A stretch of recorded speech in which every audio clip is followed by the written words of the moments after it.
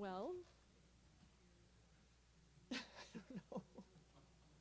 I don't know.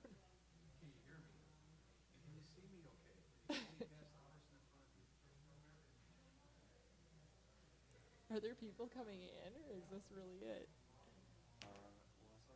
Walking in. Not many.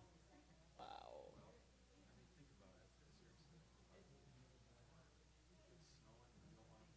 You just turn in, and it's daylight savings too.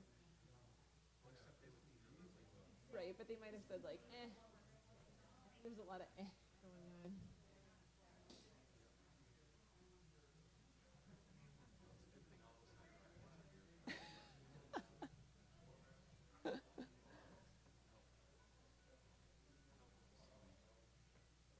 Huh. Well, we should tell everybody to like a little bit more, Get as close as you can. but not 6 But, feet. how do you say that? Everyone's don't quite scrunch together.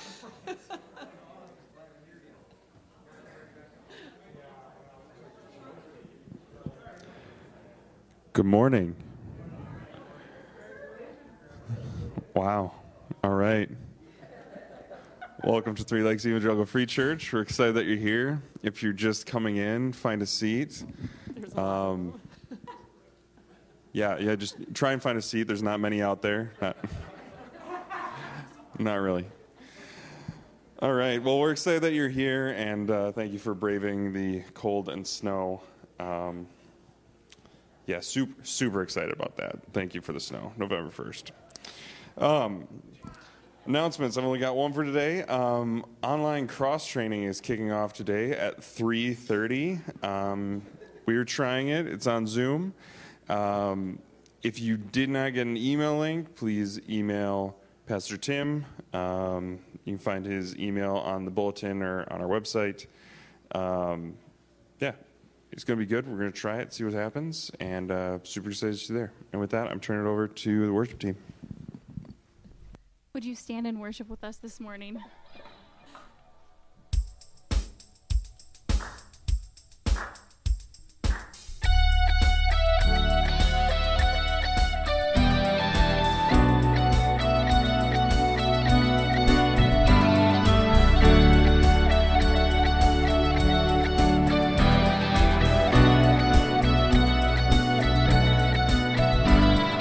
Come, let us worship our King.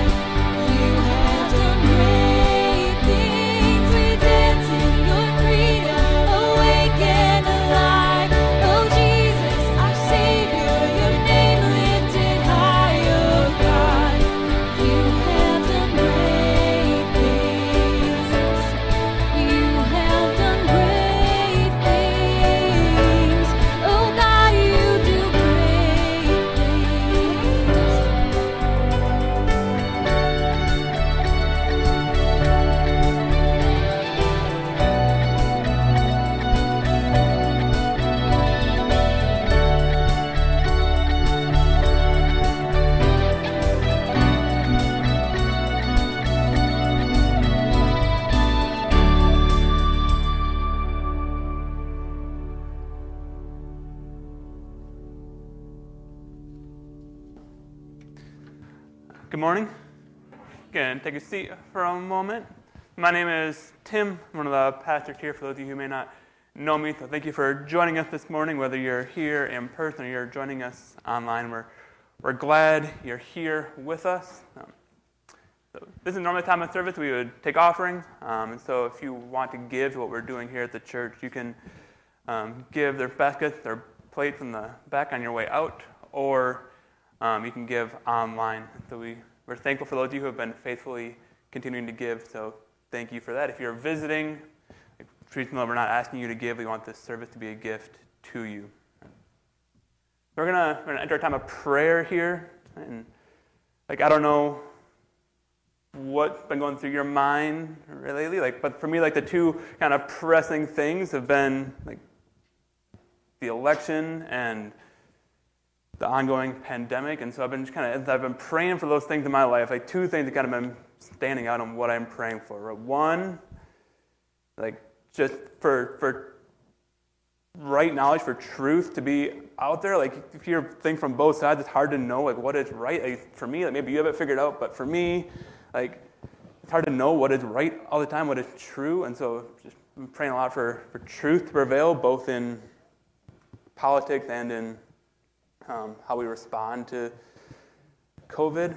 And then also above that, even just been a prayer for love, right? That as there are differences of opinion, as there are different knowledge out there, that we would exist in a way that shows that we love one another, even in the midst of disagreement, in the midst of uncertainty, in the midst of trial, that we would love one another well, that we would love our neighbors well, and that we would love one another in the church well. So those are the things I've been praying with, so I'm going to pray now. So if you'd join me in this time of prayer. Father, we come before you, just so much seemingly uncertain about the future, whether it's uncertain what the future of our nation's leadership looks like, what the future of our nation's politics looks like, or uncertain on what the future holds in terms of how this pandemic gets resolved. And yet, even amid that uncertainty, God, we know that you have a certain and a sure and a completed plan for all these things.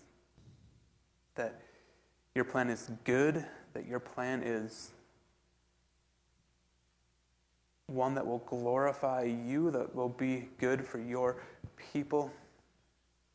God, I pray that you would give us an assured confidence of your goodness, your love for us, your sovereignty that will bring about your good purposes for us, even as we wrestle to figure out what it looks like.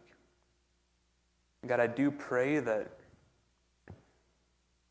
we engage with the world around us as we have information coming at it from all sides, and sometimes conflicting information, that you would give us the ability to discern what is true, that you give us the ability to discern what is right, what is honoring to you, what is glorifying to you. God, that truth would prevail, that you would bring about your good purposes, and that you would just help us to act in accordance with the truth. God. And God, I do pray that we and we love others well, even in the midst of, we may disagree with them on various things, that we would love them well, that we would show unity as your people, even as we disagree, that we would show unity as a nation, even as we disagree, God, that we would find ways to love others well, even and especially when we disagree with them, that we would show that we value them as fellow image bearers of you. We would speak lovingly, that we would disagree lovingly. that you would be honored and glorified through how we interact with people around us, even those who disagree with us. God, I do pray that your sovereign hand would guide all that take place in the coming days and weeks and months, that we would see your good hand, that we would be confident of your good hand behind all that take place, even if it means challenges for us personally for a time. God, we pray for people in the church now who are struggling with various things, whether it's sickness or pain or whatever it may be, God, that you would be with the people in the church who need an extra sense of your goodness, that you would pour out your grace on them, that you would give them peace and endurance to face the trial before them. God, we do celebrate your goodness to us, that we know we live in a broken and a fallen world, and yet you entered into that world in Jesus, that we could be forgiven of our sins and have a redeemed and right relationship with you. God, we thank you and we praise you that you sent Jesus. We thank you, Jesus, for what you've done for us on the cross. And I pray that in the midst of everything else, in the midst of living in a fallen and a broken world, we would live confident of what you've done for us. We would live to spread the good news of what you've done to others, to see your kingdom advance. That you would be glorified through our lives and through all that takes place. We pray in Jesus' name. Amen. Will you stand as we continue to worship this morning?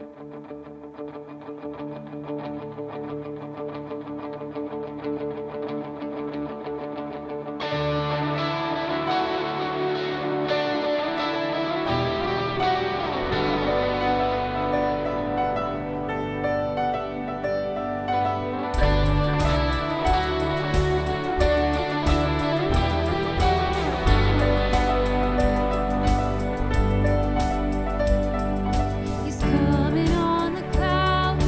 Kings and kingdoms will bow down.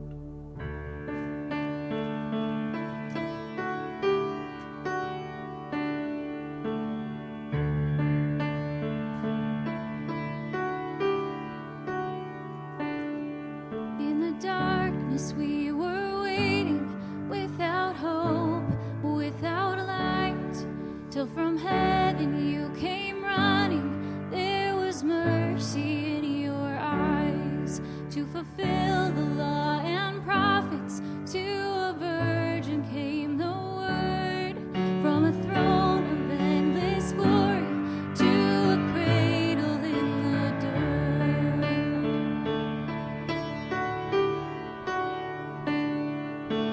Praise the Father, praise the Son, praise the Spirit, three in one. God of glory, majesty, praise forever to the King of Kings. To reveal the kingdom coming and to reconcile the lost, to redeem the whole creation. You did not despise the cross, for even in your suffering you saw to the other side, knowing this was our salvation. Jesus, for our sake you died.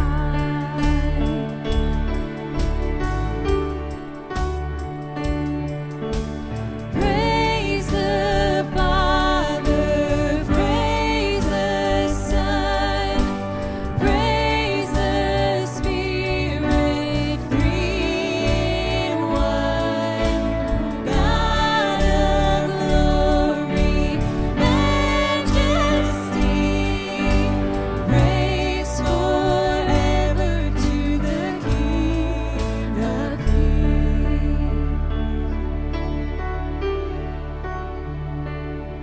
In the morning that you rose, all of heaven held its breath, till that stone was moved for good, for the Lamb had conquered death.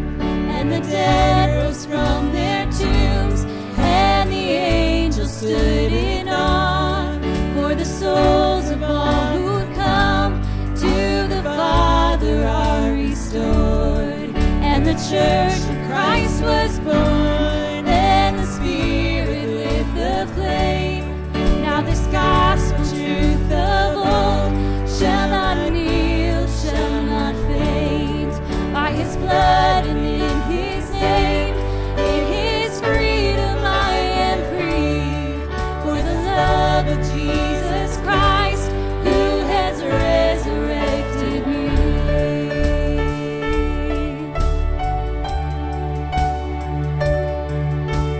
Praise the Father, praise the Son, praise the Spirit, three in one. God of glory, majesty, praise forever to the King of Kings.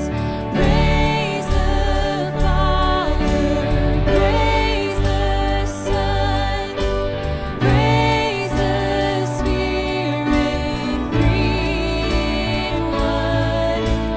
God of glory, majesty,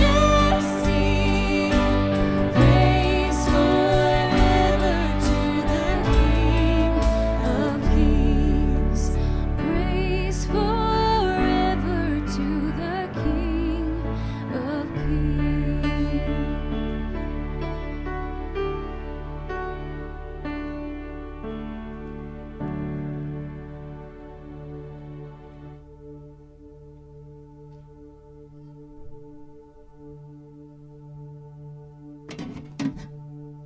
Lord, we thank you that you are the King of Kings. We thank you for your sovereignty, and that we can count on you no matter what, Lord. We thank you that you will make a way even when there seems to be no way. We thank you that you are in control no matter what happens, that you have gone before all of it, Lord. We praise you for who you are, Lord, and what you've done.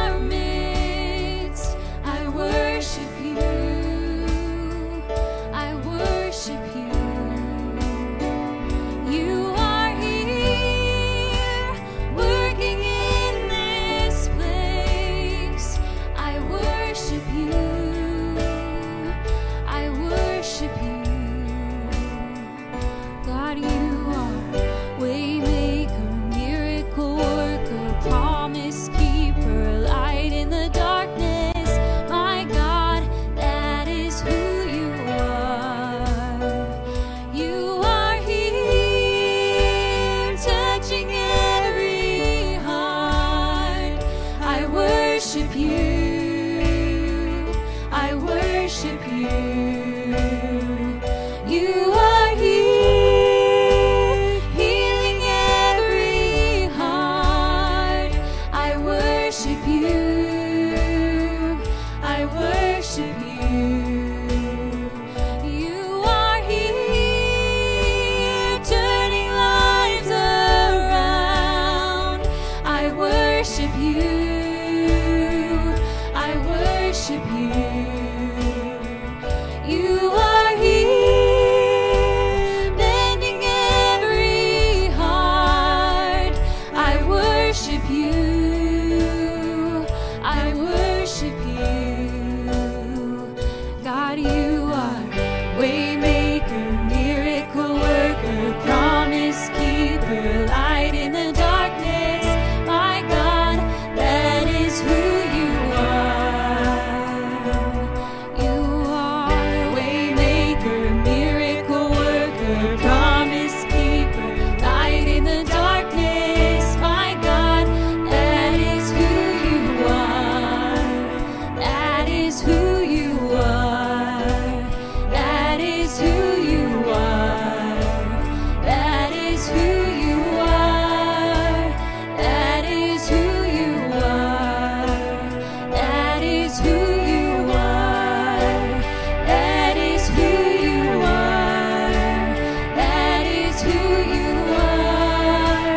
That is who you are.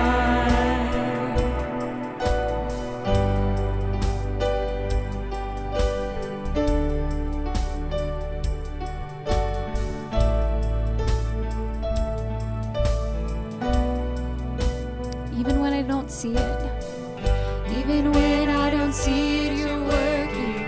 Even when I don't feel it, you're working. You never stop working. You never stop working. Even when I don't see it, you're working.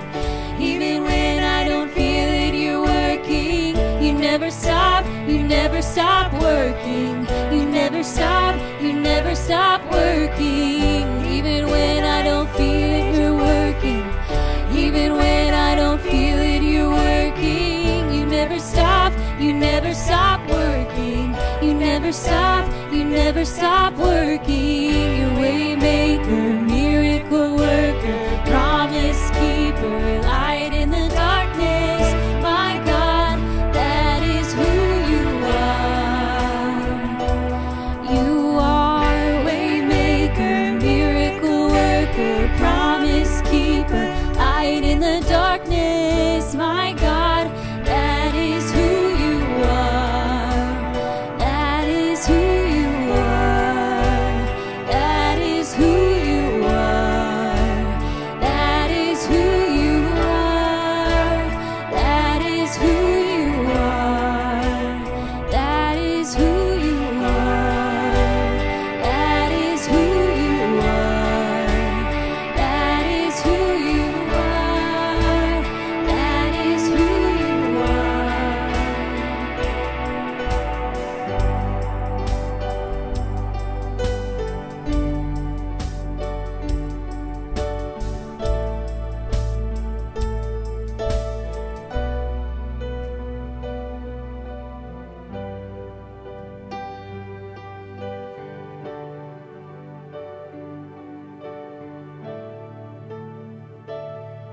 Praise you that you are indeed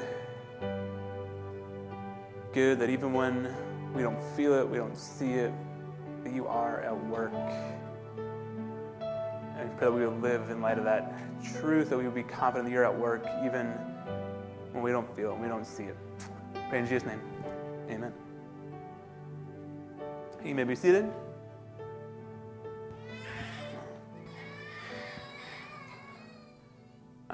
So today, we're going to kick off our first series through the book of Luke. So I shared last week, but if you missed it, we're going to work our way through the entire book of Luke here over the next while. But we're going to, instead of just plowing through the whole book of Luke in one long, unending stretch of sermon after sermon, we're going to break Luke into 8 different series. And so each series will be 8 to 12 weeks. And then in between each series, we'll do a different passage of Scripture. Today we're going to kick off the first series in Luke. This is Sermon 1 of Series 1. And so today we're going to start with Luke's kind of introduction to his gospel. And this will kind of carry us through Christmas. We'll hit Luke's telling of the birth narrative at Christmas time. And then we'll end this series 1, January 3rd, when we look at Luke's account of the 12-year-old boy Jesus in the temple. Right? So this first year will kind of take us through all the way through Jesus' childhood years. So the book of Luke is kind of one big biography, as it were, of Jesus, or as Luke called it in his book, like a narrative of the things accomplished among us, right? What Jesus has done. And so I really enjoy reading biographies. So I'll read biographies of both well-known people and not so well-known people. But I always find it interesting when I'm reading a biography of a well-known figure to see how the biographer handles the fact that many other biographies have already been written about that person. And so, for example, I'm really intrigued by Winston Churchill. And there's no shortage of biographies about Churchill, including an 8-volume, 8,600-page set by a guy named Martin Gilbert. And there's another 3-volume, 3,000-page set by William Manchester. Right? And so with those books in existence, if I was a historian, if I was a biographer, and I wanted to write a biography, there's no way I'd write a biography of Churchill. Right? What would be the point? Surely there's nothing left to be said about Churchill that one of those guys hasn't said in those combined 11,000 whatever pages. Right? And yet, year after year after year, more books about Churchill keep getting published.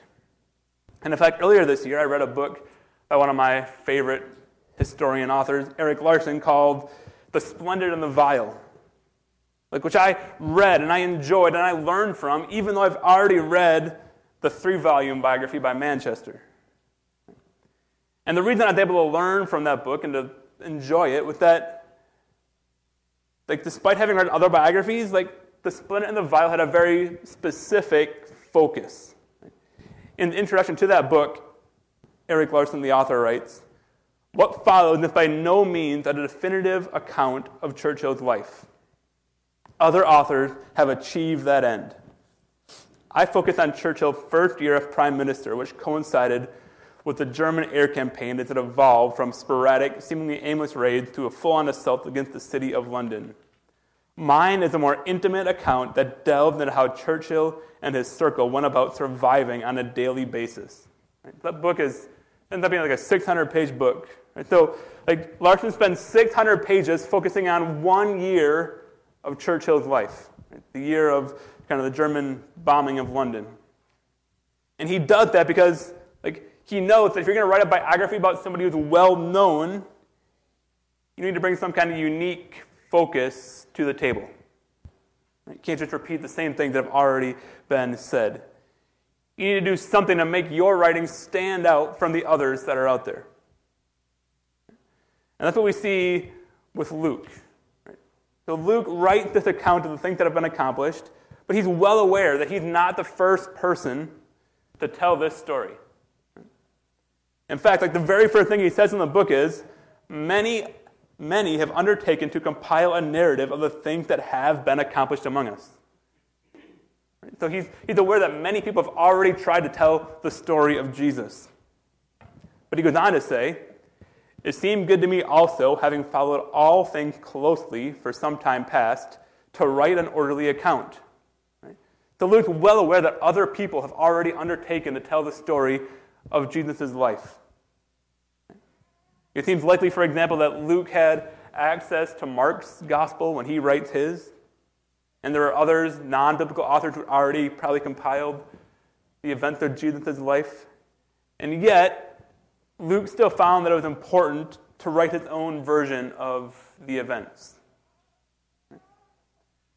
And so we can make the assumption then that Luke felt like he had some unique perspective to bring to the table, which is why he felt the need to write down his own version.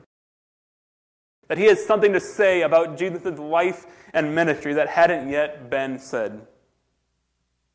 And if we compare Luke to the other Gospels, we see that's true.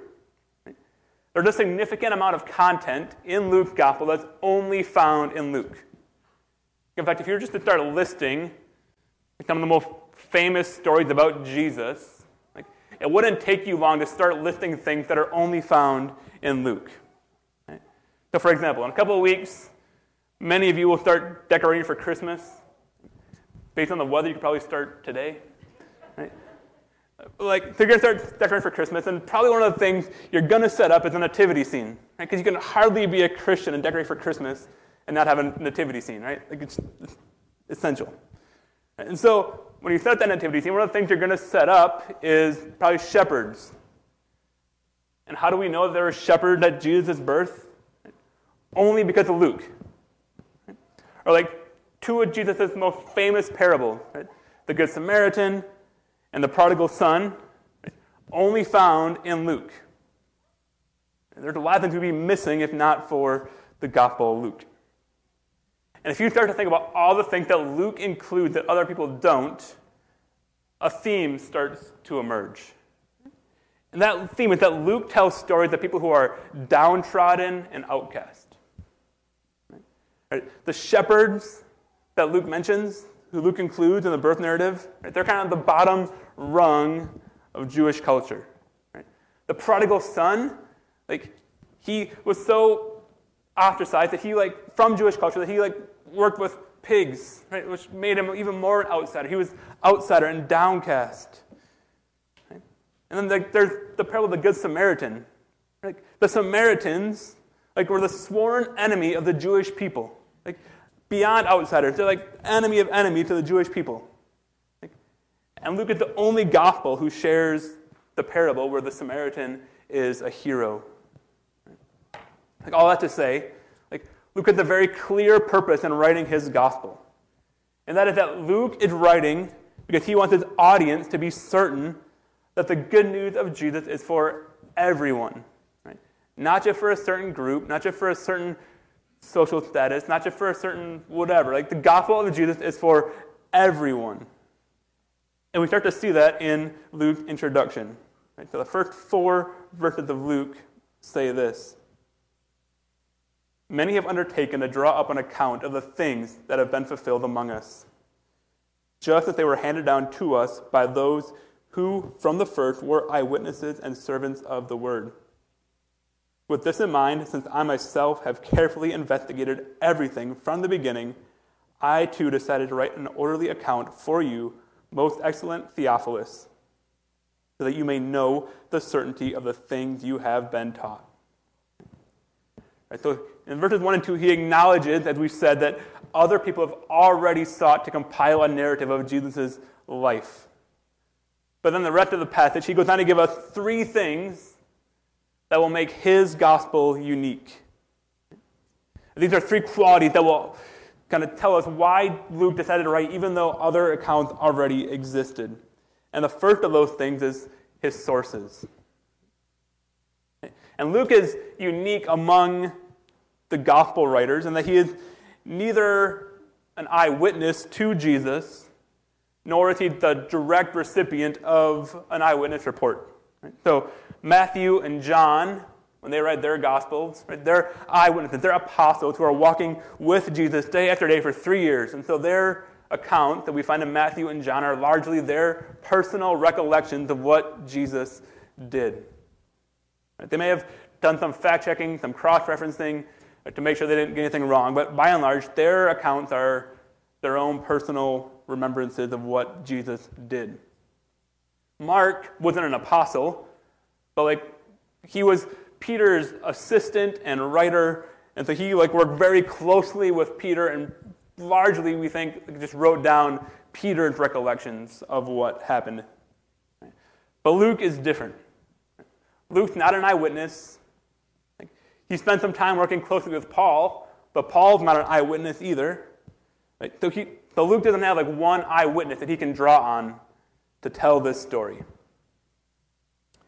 And he acknowledges in verse 2 that there have already been some eyewitness accounts passed down. But he's not content to stop there, just accept those accounts. Instead, in verse 3 we read, "With this in mind, since I have carefully investigated everything from the beginning, I too decided to write an orderly account for you, most excellent Theophilus."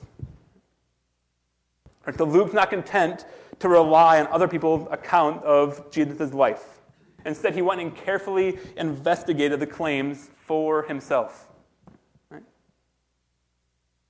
And because of this, we get a lot of information that the other Gospels don't tell us. We already shared some of the stories Luke says, but in total, right, like 30% of what we find in Luke is found nowhere else.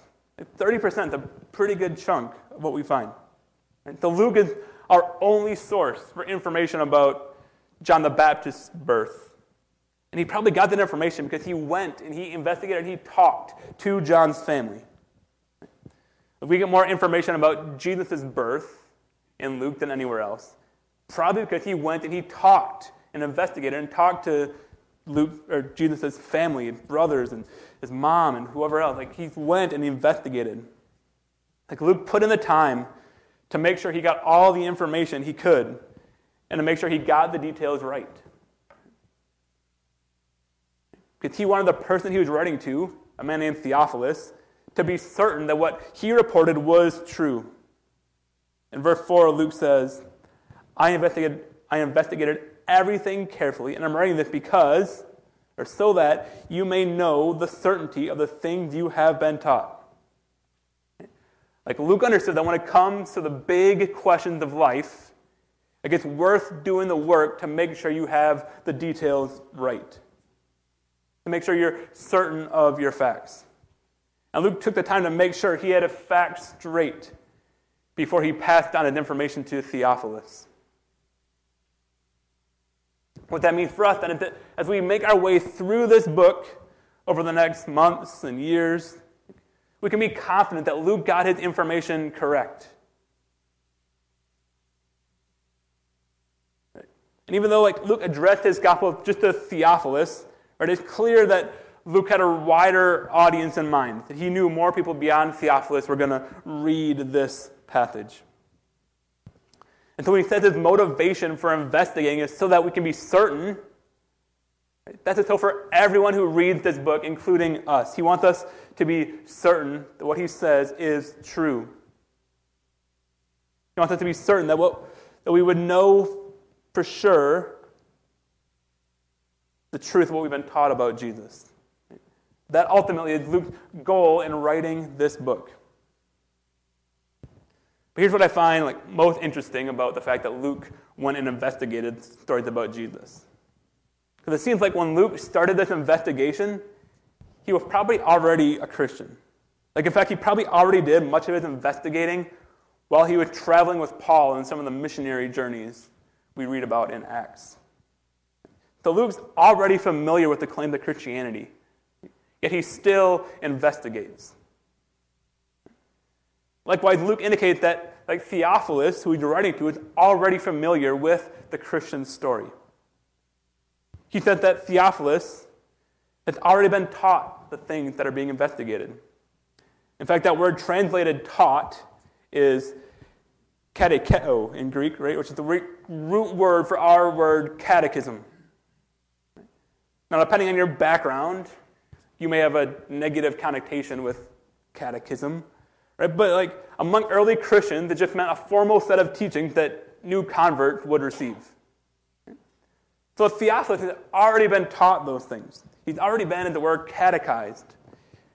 And he still thought it was worth investigating the claims investigated further. Here's the point.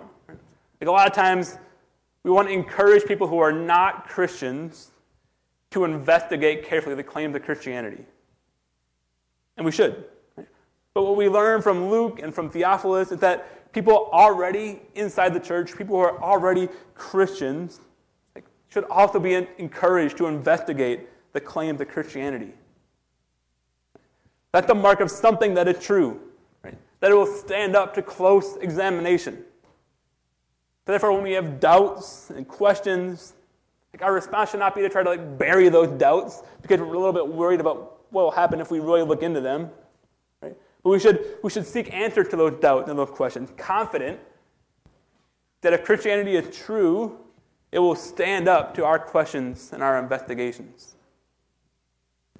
Likewise, when our kids or our friends come to us with questions, our reaction should not be to try to suppress those questions, but to encourage them to investigate their questions and walk with them through the investigation process the way Luke did with Theophilus.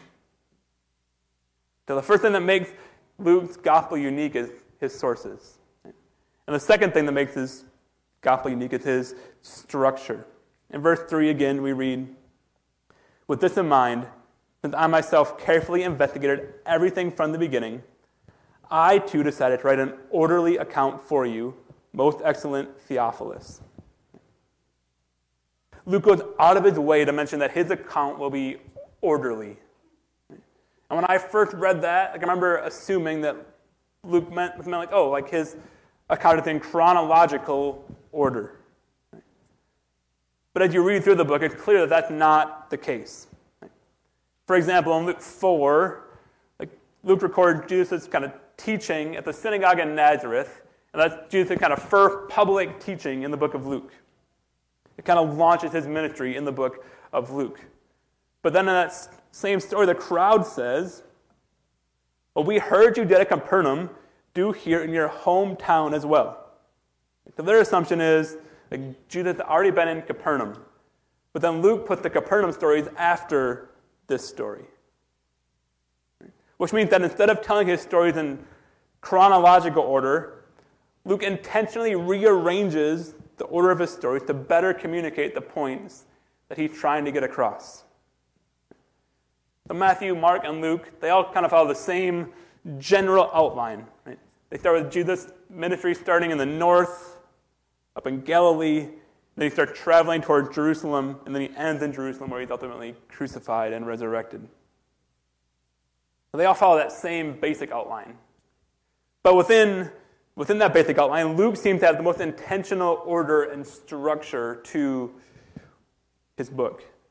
So as we get into the book, we'll see lots of examples of how Luke kind of groups stories together and orders stories in intentional ways to kind of drive his point home. But for now, it's enough to know that Luke has been thoughtful about the way that he has ordered his gospel. And for the same reason, he investigated things in the first place, in order that we may have certainty. The way Luke arranges his gospel is intended to help us better understand who Jesus is and what he has done for us. Which means that there's great value in reading Luke, if not all at once, then at least in big chunks. Right? But a lot of times, we use devotionals or we use Bible reading plans. They'll have us read maybe 1, maybe 2 chapters at a time. And that can be valuable. Right? But when you only read small sections of a book at a time, it can be easy to miss the bigger picture of what the author is intentionally trying to communicate through how he put the book together. So my encouragement for you then is as we make our way through this book, through the book of Luke, find some time to read big chunks of Luke all at once. And so depending on your translation, there's about 25,000 words in Luke. So average reading rate is about 250 words a minute for adults, which means depending on how fast you read, it's about 100 minutes to read the book of Luke cover to cover. So that means if you read 20 minutes a day, you can read the whole book in 5 days. If you did that, I think you get a better sense of the way that Luke has intentionally structured his gospel. I think it'll help you make connections about who Jesus is and what he has done that you might otherwise miss if you're only reading it in small sections. And if reading that long is a challenge for you, you can find lots of good audio versions of the Bible online. You can just search the Gospel of Luke read aloud on YouTube. BibleGateway.com has an audio Bible feature. There's ways to listen to or read the book of Luke in big chunks. So however you do it, I'd encourage you to take some time in the days ahead to read through Luke in big chunks and see what God had to reveal to you through Luke's careful structure. And so Luke's gospel is unique because of his sources, because of his structure, and then finally, it's unique because of his empathy. So as we said at the very beginning, Luke is concerned throughout the book to tell stories and to highlight people who are outcast, who are downtrodden, people who don't quite fit in. And one of the reasons Luke is so concerned for those people has to do with who he is and who he's writing to. For one thing, Luke is the only Gentile author in the Bible. And he probably writes this book around in the mid-60s AD, which is a time when the church is still trying to figure out and understand what it looks like for these Gentile believers to integrate into a kind of originally Jewish faith. And there's some tension between the Jews and the Gentiles still at this time. At that time, Christians viewed themselves not as a new religion altogether, but as a sect within the Jewish faith. So there's a lot of debate, a lot of struggle about what it looks like for Gentiles to come into that faith. Perhaps the most vivid example of this is found in Galatians 2, where Paul confronts Peter over his hypocrisy on these issues. Starting in verse 11 of Galatians 2, we read, "When Cephas came to Antioch, I opposed him to his face, because he stood condemned. For before certain men came from James, he used to eat with the Gentiles. But when they arrived, he began to draw back and separate himself from the Gentiles because he was afraid of those who belonged to the circumcision group. The other Jews joined him in his hypocrisy, so that by their hypocrisy even Barnabas was led astray. When I saw that they were not acting in line with the truth of the gospel, I said to Cephas in front of them all, 'You are a Jew, yet you live like a Gentile and not like a Jew. How is it then that you force Gentiles to follow Jewish customs?'" All that to say, at this point in church history, there's still a lot of tension between Jews and Gentiles, even within the church. And you get a sense that being a Gentile convert in those days was not easy and was not comfortable. And that's where Luke finds himself. Luke, as a Gentile, is well aware that he is not always fully welcome depending on who he's talking to, even within the church. He feels like an outcast. And because of that, he's able to write with great empathy for those who don't quite fit in. And that makes him the ideal person then to write to Theophilus, who is also an outsider, albeit in a different kind of way. We don't know a lot about who Theophilus is, other than that Luke dedicated this book and the book of Acts to him. But there are a couple things we can figure out that we can deduce. Theophilus is a Greek name. It means lover of God. And because of his name's meaning, some people speculated that he was this invented person that Luke was writing to, who just represented everyone who loves God. However, Theophilus was a pretty common name at that time, so it seems more likely that he was a real person. And the fact that Luke calls him most excellent Theophilus, most excellent, indicates that he was probably a Roman official of some rank and status. One common theory is that Theophilus was Luke's literary patron, that he was the one who paid Luke's expenses, that he went and did all this investigating and this writing. Right? We don't know that for sure, but it's a possibility. In any case, Theophilus was probably a high-ranking Gentile Roman official who was seeking to join a faith made up predominantly of working-class Jews who worship a man who was killed in part by high-ranking Roman officials. So you can understand why Theophilus would not feel super welcomed into this new faith. Theophilus was powerful and successful in the world's eyes. But he likely felt like an outsider if he stepped into faith in Jesus and into the church. So Luke writes to him to help him be certain of the things that he was taught. And I think Theophilus needs certainty on two levels. The obvious level that we first think of is that he needs certainty that the things that Luke writes, the things about Jesus are true. He needs to be certain that the claims made about Jesus really did happen. That Jesus really did the miracles that were attributed to him. That Jesus really did teach the things that people said that he taught. That Jesus really was crucified, buried, and rose from the dead. But I think even more importantly than having certainty that the facts themselves are true, Theophilus needed certainty that those facts applied to him. That even though he was a high-ranking Roman, the salvation that Jesus offered is just as available to him as it is to working-class Jews. That's the certainty that Theophilus needed. Because it's one thing, right, to believe the fact about Jesus' life in the abstract, or believe it becomes like a head knowledge. Right? But it's an altogether different and more important thing to believe and to know that what Jesus did can apply to you. That because of Jesus' perfect life, his death on the cross, his resurrection, that you can be forgiven of your sins and be restored to a right relationship with God by placing your faith and your trust in Jesus. And that ultimately is the message of Luke's gospel.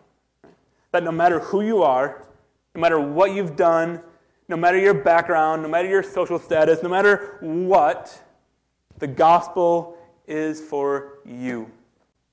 Let's pray.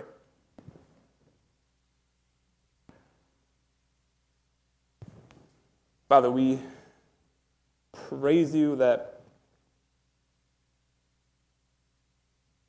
the gospel is for us, that what Jesus did on the cross was not just to forgive people with a certain background. It was not just to forgive people with a certain social status. It was not just to forgive people who reached a certain moral level on their own. But that the gospel of Jesus and what he accomplished for us on the cross is for everyone, including us.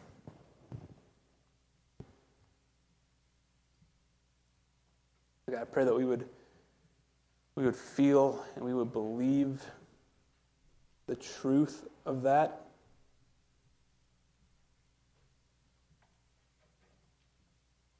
That if there's anyone watching, or listening, or who's here who hasn't trusted, who hasn't believed that they can be forgiven of their sins because of what Jesus did, that they would turn and repent of their sins, they would trust in Jesus.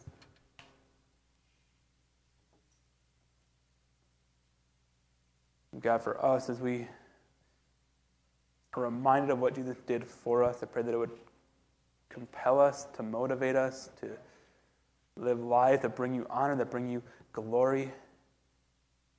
Not because they somehow add or contribute to our own salvation, but out of an overflowing heart of thanks for what you've done for us in Jesus, and out of a desire to bring you glory. God, thank you for this book of Luke. Thank you for the way you worked in Luke to have him investigate these things and to record all of what Jesus did. Thank you that you worked through different Bible authors in different ways to bring them all together into one book, that we can know you through your word. Pray in Jesus' name. Amen. So as we prepare to leave here, first I'd invite you back at 10:30. If you grab a cup of coffee, we'll come back and we'll discuss the sermon online. You can come back here, join us in here, or as Ian said earlier, if you're watching online, you want to join us at 3:30 via Zoom. If you have a link in your email. If you don't have that, you can email me. I'll send it your way. But in either case, I'd enjoy just having the chance to discuss more of what this sermon means, what this passage means for us in our own day-to-day lives. And now as we go, I pray that you would go just confident in in what Jesus has done for you, and that what Jesus has done applies to you. Go in peace. You're dismissed. So, and I'm going to do a little interjection here before I'm going to go off script a little. Before we all go, I just want to give a shout out to all of our student athletes who finished up their fall season. So in here we have Sam, who played soccer. Our soccer team finished conference champs this year. Good job, Sam. Did a good job at regionals. We have Eli over on the other side, cross country. He took 6th at conference, all conference over there. And then we have Carly and Jess on our volleyball team. The volleyball team made it all the way to sectional finals last night. Oh, it was such a good game. So I just wanted to kind of give a shout out to all of our athletes. And we're thankful that they all got a season this year because it's been kind of awful with COVID, but they did it, and we were just celebrating their successes. So there you go.